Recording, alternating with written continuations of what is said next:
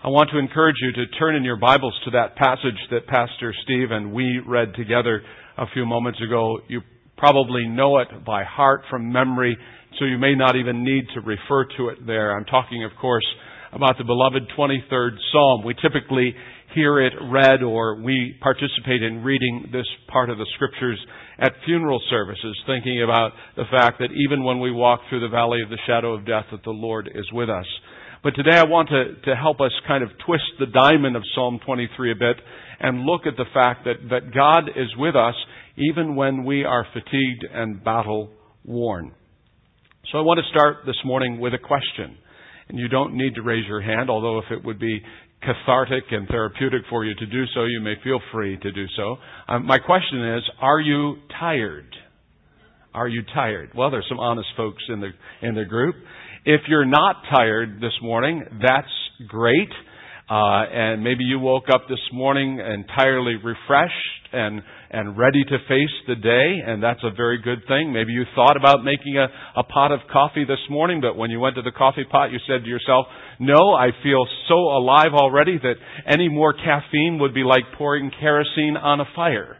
And you're just feeling that energetic this morning. Maybe you looked in the mirror, and your first thought was, man, I look so good today, full of health and vitality. I scare my own self. Maybe that's your condition today. But maybe it's not. Very possibly it's not the case for you. Instead, this morning you awakened and you have a feeling already of being worn out even before the day has begun. Because in a very real way, we live in a world where people are tired and weary. And that's what I want to talk about this morning. But not about the kind of weariness that is corrected by a good night's sleep, or the kind that comes from a day of strenuous exercise or physical exertion. I want instead to talk about spiritual fatigue, a fatigue of the soul, a weariness of body, soul, and spirit that causes you to have this kind of malaise that covers your life like a pall, that makes you feel spiritually tired and weary. And when you're in this condition, and you know if you've been there or if you are now, you know what it feels like, and you grieve over the fact that this weariness is stealing some of the joy of your life and your walk with God. That you're not enjoying the abundant life. You're not enjoying relationships the way that you know are possible. And when you live in that state of spiritual fatigue, and I'm familiar with people who camp out there a long time, you begin to struggle in living out even your faith values. And there's times when spiritual doubt will enter in like a cloud. And it's no longer fun to be what God has called you to be and do. Not because you're out to outrightly defy God, but because you just feel too fatigued. You feel overwhelmed by life that you can't even muster up enough energy and strength to follow the Lord in a walk of faith and obedience. And it seems to me that this kind of fatigue, spiritual soul fatigue, I think is becoming more commonplace in our complex and fast-paced lives. And many of us don't even know we're experiencing it. It just comes on us and we don't even know how to diagnose what's wrong with our soul until all of a sudden we glance up at the dashboard of our lives and we realize that we are running our lives on empty. And I don't believe that that's the way that God intends us to live. Do you? He wants us to live a full life. John 10:10, I have come to give you life and that life more abundantly. Now that doesn't mean that you're hop, skipping, and jumping all over through life. It's a realistic world. There are times when it's going to be tough and strenuous, but it does mean that we are tapping into the spiritual resources that are ours in Christ Jesus. I'm becoming an old broken record in these recent weeks because I am convinced if we could only tap into the resources that God has provided us through Christ, that He is sufficient. Christ is all we need. Can I get an amen? He's all we need. For whatever it is that you're facing, Jesus is enough. Jesus, even in those times of spiritual fatigue, provides resource to us. In fact, I want to remind you that one day Jesus looked at a group of people who were tired and battle-worn, and He said, "Come to me, all you who are weary and heavy burdened, and I will give you" what? Rest. "Take my yoke upon you and learn from me, for I am gentle and humble in heart, and you," here's the promise, "and you will find rest for your souls." In Psalm 23, the passage that we're looking at in depth today, David the shepherd says, "The Lord is my shepherd, I shall not want. He makes me lie down in green pastures. He leads me beside still waters. He restores my soul." So there you have provision for those of us who are weary. We're not on the mountaintop today, but we're in the valley. There's provision in Jesus for us today. And I'd like us to remember that this morning as we talk about some of the signs of spiritual fatigue. And that's where I want to begin. I want to look at some of the signs of spiritual fatigue and then look at the corresponding resource that God has provided us in Christ. So first of all, what are some of the signs of soul fatigue? Now, I'm going to walk you through 5 of them this morning. This is not an exhaustive list. Probably many more could be added to this. But I'm going to walk you through 5. And if you're too tired and exhausted to listen, I'll understand. If I see you nodding off, it will be a sign that you're part of this complex life that we're living in. 5 signs of soul fatigue. The first of this is a frequent or constant sense of feeling rushed. That is to say, an ongoing sense that there just aren't enough hours in the day. That there are too many things that I have to do, too many responsibilities that need to be met, too many obligations to be carried out, too many things that I want to do, but there just isn't enough time to do. And so what we do in our society is this, that we learn to go faster and faster and faster. Just look at our lives. We send packages by Federal Express. We use a long-distance company called Sprint. We manage our personal finances with software called Quicken. We schedule our appointments in a book called a Day Runner. We diet with Slim Fast. And we swim in trunks made by Speedo. We do all of this so rapidly that we are tortured by a sense of always being behind. That there are important things that need to be done, but I just don't have the time. I'm too rushed. I can't do it. If one thing goes wrong in my schedule, one interruption, one delay, we just aren't able to catch up. There's this constant sense of being rushed or fatigued. I'd say more about this, but I don't have time. So I'm going to go on to the next sign. A second sign of spiritual fatigue is difficulty making decisions. We are so obsessed with wanting lots of alternatives that we live in what experts call choice overload. You look at the choice factor of our lives today compared to the lives of people 100 years ago, and it is absolutely unbelievable. Just take one very simple activity. 100 years ago, if people wanted to wash their hair, they used lye soap. Today, however, there are over 1,260 kinds of shampoo. A shampoo for dry hair, itchy hair, oily hair, limp hair, colored hair, blow dry or damaged hair. I went and bought shampoo the other day, and I've started to use a shampoo for men. It's a thickening shampoo for men's hair who is thinning. It's made for men for thinning hair. And not only was it specific enough that you have to have this thickening shampoo, but there's now a dandruff-preventing thickening shampoo. I stood in the aisle of Walmart and I felt overwhelmed. I just wanted to scream. All I want is shampoo. There's shampoo to make your hair smell like any kind of flower, any kind of fruit, and several kinds of vegetables. There are 2,000 skin products and over 75 kinds of tennis shoes in all different colors. And I think 74 of those pair are in the garage by the back door at our home. Just 30 years ago, there were only 3 television networks. If you wanted to watch TV, you just had one of 3 choices. Today, there are hundreds of channels with thousands of bad shows to choose from. You go to a restaurant and you choose what you're going to eat from a menu the size of an old novel. Just trying to decide what you're going to eat can be exhausting. How many of you sit before the menu with a sense of indecision? Do I want the salad? Do I want the salad with chicken? Do I want the salad with steak? Do I want the low-fat dressing? Do I want the vinaigrette? What do I want? And we live, I think, part of this racing feeling that we have is because we have choice overload. And it wears us down.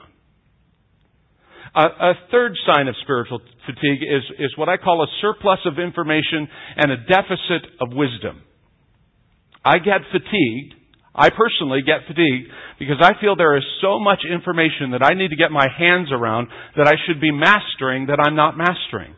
We live in a day of information overload. In fact, it is estimated that the amount of new information that will become available today, just today, not yesterday's information, but new information today, it would take us the rest of our lives to get our hands around just today's information.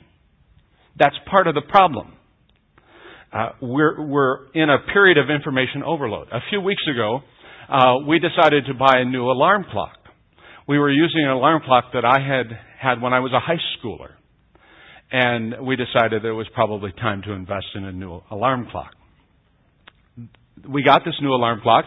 It had a CD player in it, and it had digital numbers and all the rest. We plugged it in, and we set the alarm. We didn't read the instruction booklet, but we set the alarm. And the next morning at 5 o'clock, the alarm went off, blaring in our bedroom. And the alarm clock is on Kathy's side of the bed. And so it was her responsibility to turn it off. And she was struggling trying to get this thing off and pushing every button and every dial on the thing. And finally she hauls out of bed and she gets her glasses on thinking that her bifocals will help her to see how to turn this thing off.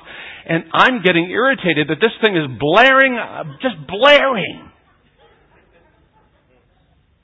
Shut the thing off! Do you know we still haven't figured out how to shut the thing off? I went to the instruction manual and was discouraged because the instruction manual was 65 pages in length. All I want to do is know how to shut the thing off. For most of human history, if people wanted to know what time it was, they looked at a sundial. Sundials did not come with 45 pages of instructions. We are the most informed people who have ever lived, and yet let me ask the question, in light of all this information, are we the wisest? Will we go down as the most informed generation in this generation? We will. But will people look back at this era and say, these were the wisest people who ever lived? The writer of Proverbs puts it like this, for wisdom is more precious than rubies, and nothing you desire can compare with her.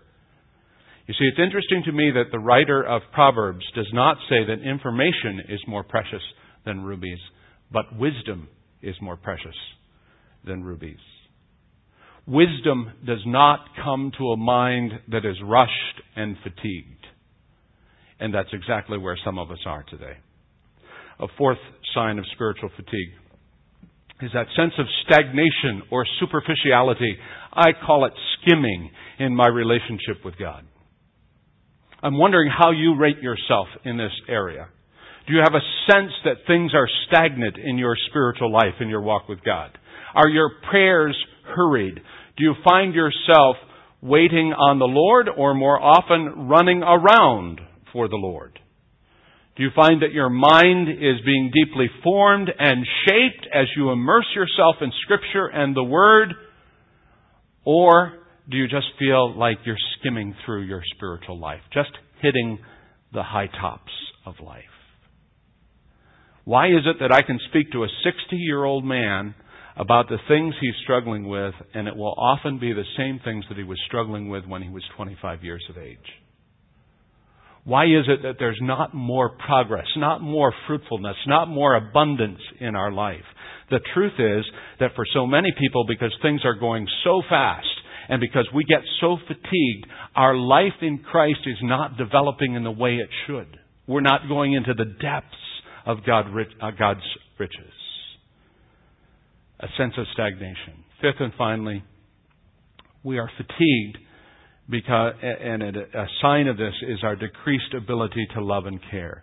I would guess that every one of us in this room would admit that they want to be a more loving, a more caring person.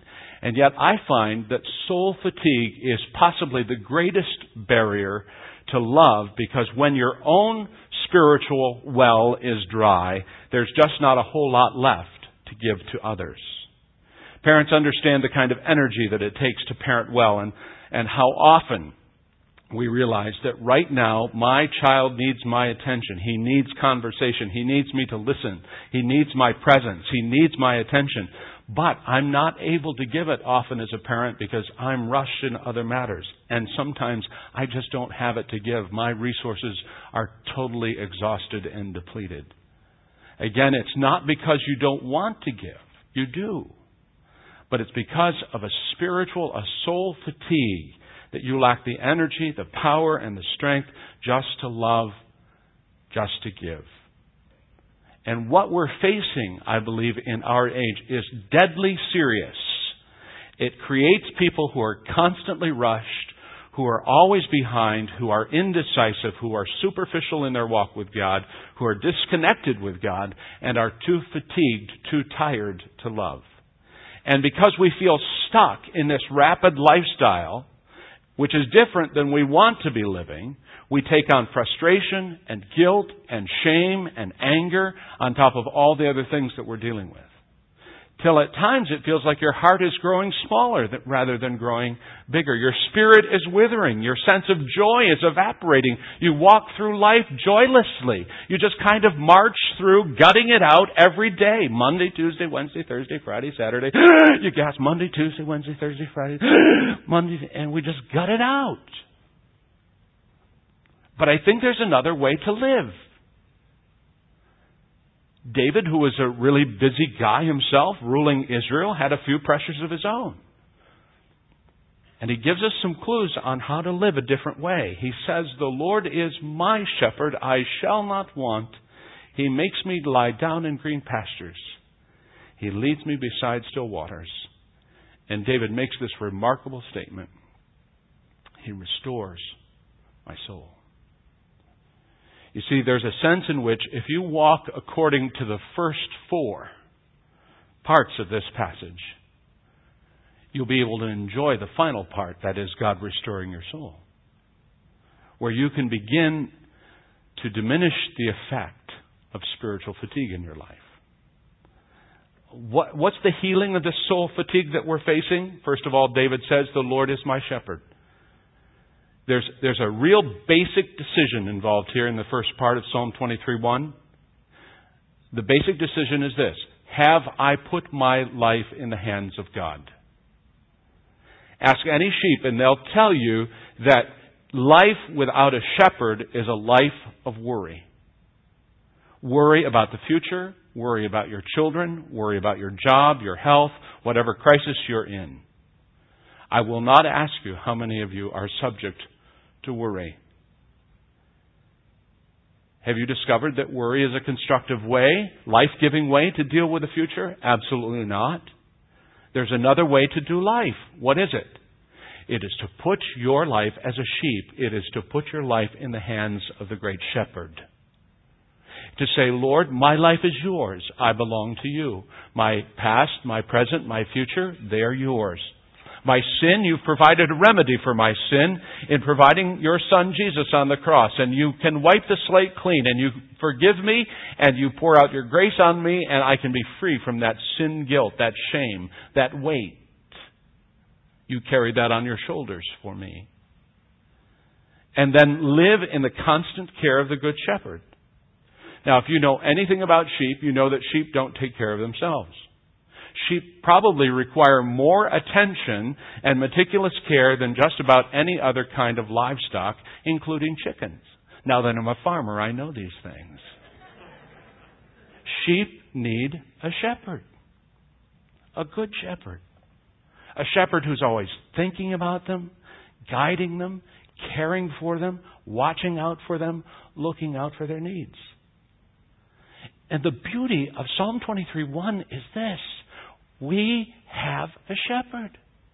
His name is Jesus. And He's there to guide you and care for you and to feed you and nurture your soul and to lift you up when you're fallen and to heal you when you are broken. And God wants to remind you that He is your faithful Father. And there's never a moment in any given day that He's not loving you and He's not present in your life as the Good Shepherd. And maybe what you need to do is to cry out for a fresh revelation. Say, God, give me a new vision, a new comprehension, a new understanding of the fact that you are my faithful Father. And I want you to be present. He is present. He is present. He is present here. I think we forget that. We come and march through our worship order and we forget that Jesus, the Son of God, is present. He's present. He's available. He's your Father. He loves you. He cares about you. He knows you better than anyone else. He wants to carry you in the times that you need to be carried. He wants to nurture you when you are starving to death spiritually. But you need to put your life in His hands. You need to say again and again and again, Lord, here I am. I am your sheep. You are my shepherd. I'm trusting you for these needs. The Lord is my shepherd. And then David goes on to make this amazing statement. And he says, I shall not want. What an amazing statement. I shall not want. David also experienced the alternative to that, which is chronic discontent and an insatiable desire, which led him into sin, the sin of adultery. And he also lived out a part of his life in that unfulfilled quest for satisfaction. But here he claims, because the Lord is my shepherd, I am totally content. I shall not want. In many respects, we live in an economy and a society that is built on the production of an insatiable desire, a quest for more. Some of the smartest people in our world devote most of their working week, working hours, thinking of ways to make you want something. To convince you of two things. The marketers want to convince you, first of all, that you are, or at least you should be, discontent. And second, that contentment for you is just one purchase away. That if you just have this, then you will be contented. If you turn on the television or look at the billboards by the side of the road, 1,000 products cry out, use me, buy me, wear me, try me, drive me, put me in your hair. They say, you will be happy if you have a bigger house, a newer car, a higher income, better clothes, whiter teeth, fresher breath, or sleeker body. You are told that you need abs of iron, buns of steel, a flatter stomach, and sleeker thighs. You can see I'm not buying into that. Even within the church, hear me now, church. Even within the church, we feel the constant pressure of constantly growing bigger. Because in our society, bigger is translated better. bigger is not always better. We constantly are under the pressure of growing a big church and implementing the most effective programs, and never able to celebrate where we are because we're always trying to make things bigger and better. How do we break out of this syndrome? What is the antidote for discontentment? How do we get to a place where we can say, I shall not want? I think it can be simplified in one word. Simplify. Simplify. And right now, and I'll talk to you more about this in August, because the whole month of August we're going to be looking at the church in 360 degrees. We're going to simplify this ministry. We're going to streamline it and focus it. Because we are wearing people out. How do we break free? We do it by simplifying. Kathy and I were confronted by the need of simplification when we came about the reality of the junk that we have collected over the last 18 years of our married life while living at 3620 Cameo Way. When we made the decision to move to the country, and we're moving from a house that was 2,200 square feet to a house that was 1,350 square feet, we realized that some things had to go. And I was amazed when going to our basement at the years of collecting stuff.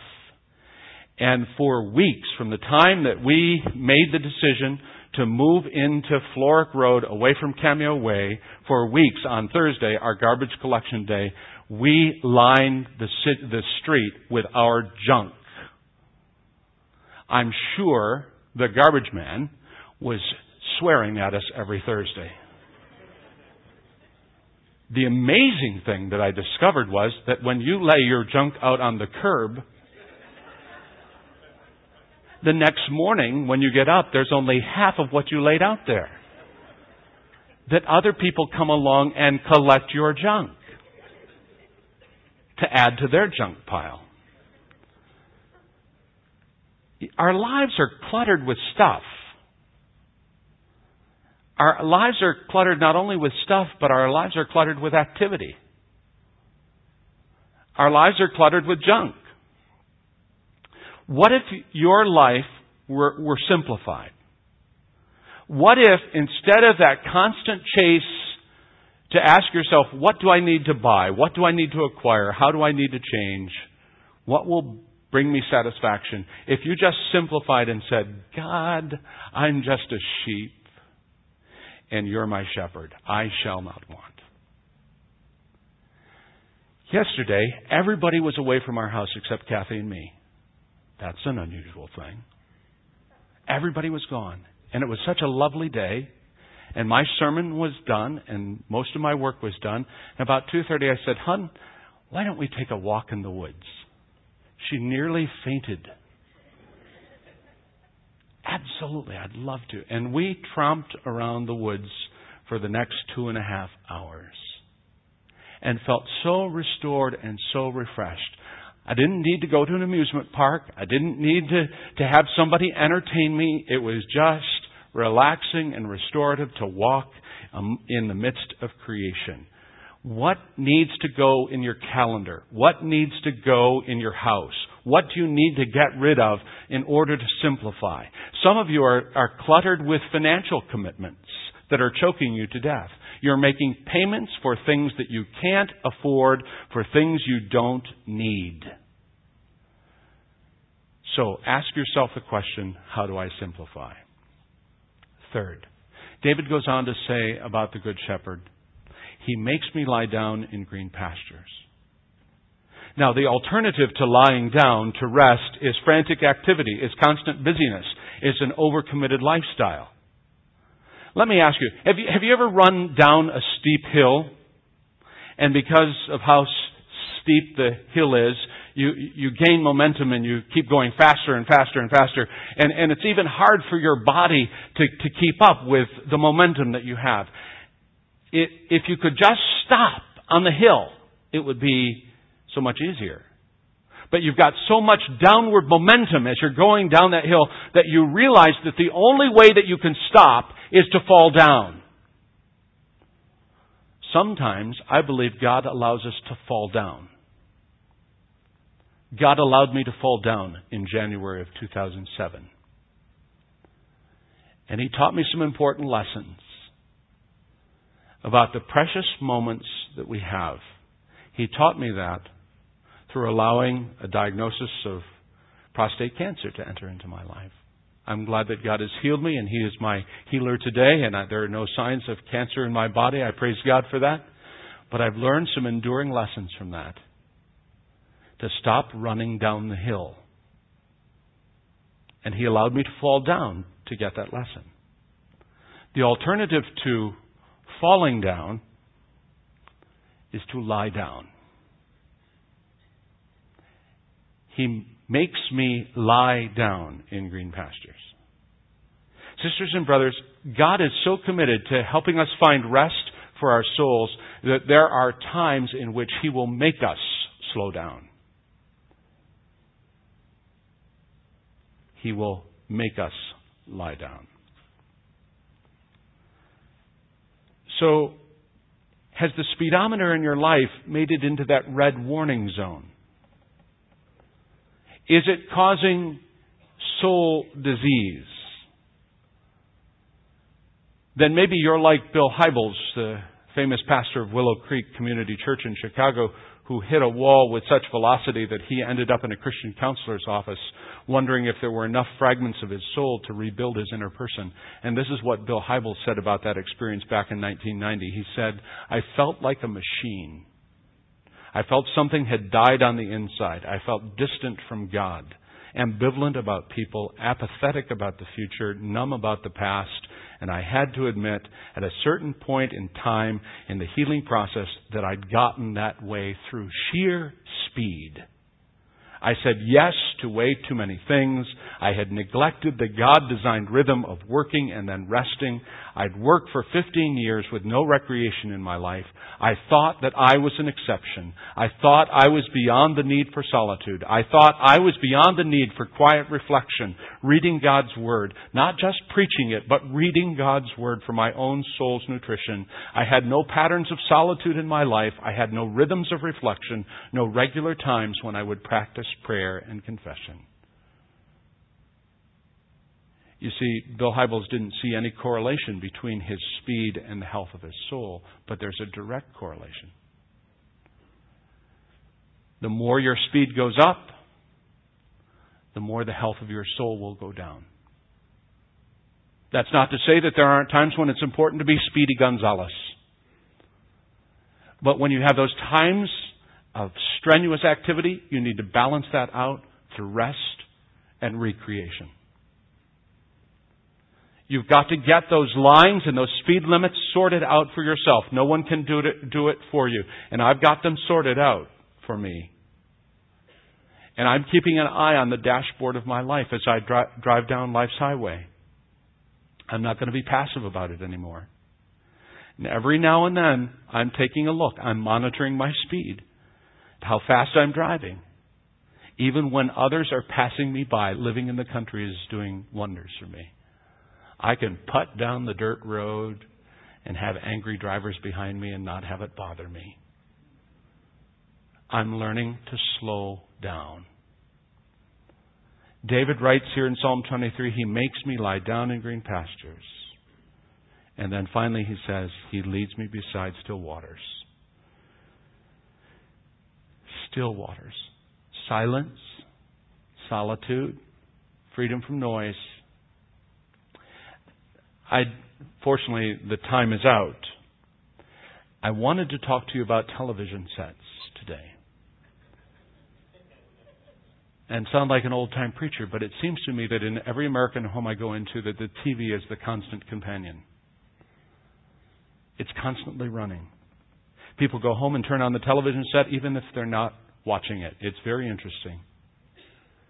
There was a survey done that asked people, why do you watch TV? Why do you have a TV in your home? Anybody guess what the number one reason that was given? The TV was on for noise. for noise. We can't take silence. In church, it gets awkward in church when there's a moment of silence. It's like, when is this moment of silence going to be over? I can't take it.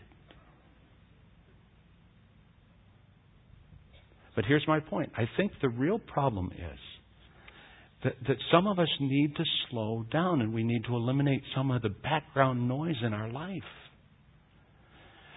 The reason for that is because the noise is affecting our souls. The noise is eating away at the silence that God wants to speak into your life. And so the challenge this morning is learn to appreciate quiet again. I want to challenge you to cut the amount of TV being watched in your home by 50%. Seriously, just an experiment. Try to cut it by at least 50%. When you're in the car, maybe tomorrow, instead of cranking the radio on, drive to work in silence. And if you do it, you will be uncomfortable at first. But if you remember that God is there, He will be all you need. David ends this passage by saying, "The Lord is my shepherd, I shall not want. He leads me in green pastures. He makes me lie down in green pastures. He leads me beside still waters." The first four lead to the fifth. He restores my soul. You see, I think what David is saying here is that as we embrace the Good Shepherd and recognize His nearness, that He is near in our lives. As we simplify rather than continue in chronic discontent, as we make time for rest, the rhythm of our lives, instead of always running in frantic activity, as we turn off the noise and we learn to be still, then we'll find ourselves in a place where God will restore. And you'll begin to see the spiritual fatigue kind of dripping away. You'll be refreshed. But only as you do the first four. Put your life in the hands of the Good Shepherd. Simplify and become content. Balance activity with rest. Learn to be still. And then find yourself in a place where God will restore you. Help me and all of us, O God. Running frantically here and there, doing good things. But in this frantic pace, Lord, many of us are suffering from soul fatigue. Will you today, Lord, rejuvenate those who are weary? Will you instill in each one of us creative thought to be able to be still before you, to eliminate and to simplify and to make our life, Lord, more balanced for you. Help us, O God, to get ourselves in a place where we can hear your voice in the midst of the din and the noise, where we can hear your voice speaking to us. And today, Lord, I pray especially for those who need restoration, who are just plain worn out spiritually. Grant rest and restoration, and usher us into the presence of Almighty God who is here. Thank you that you are here. We praise you and we bless your name.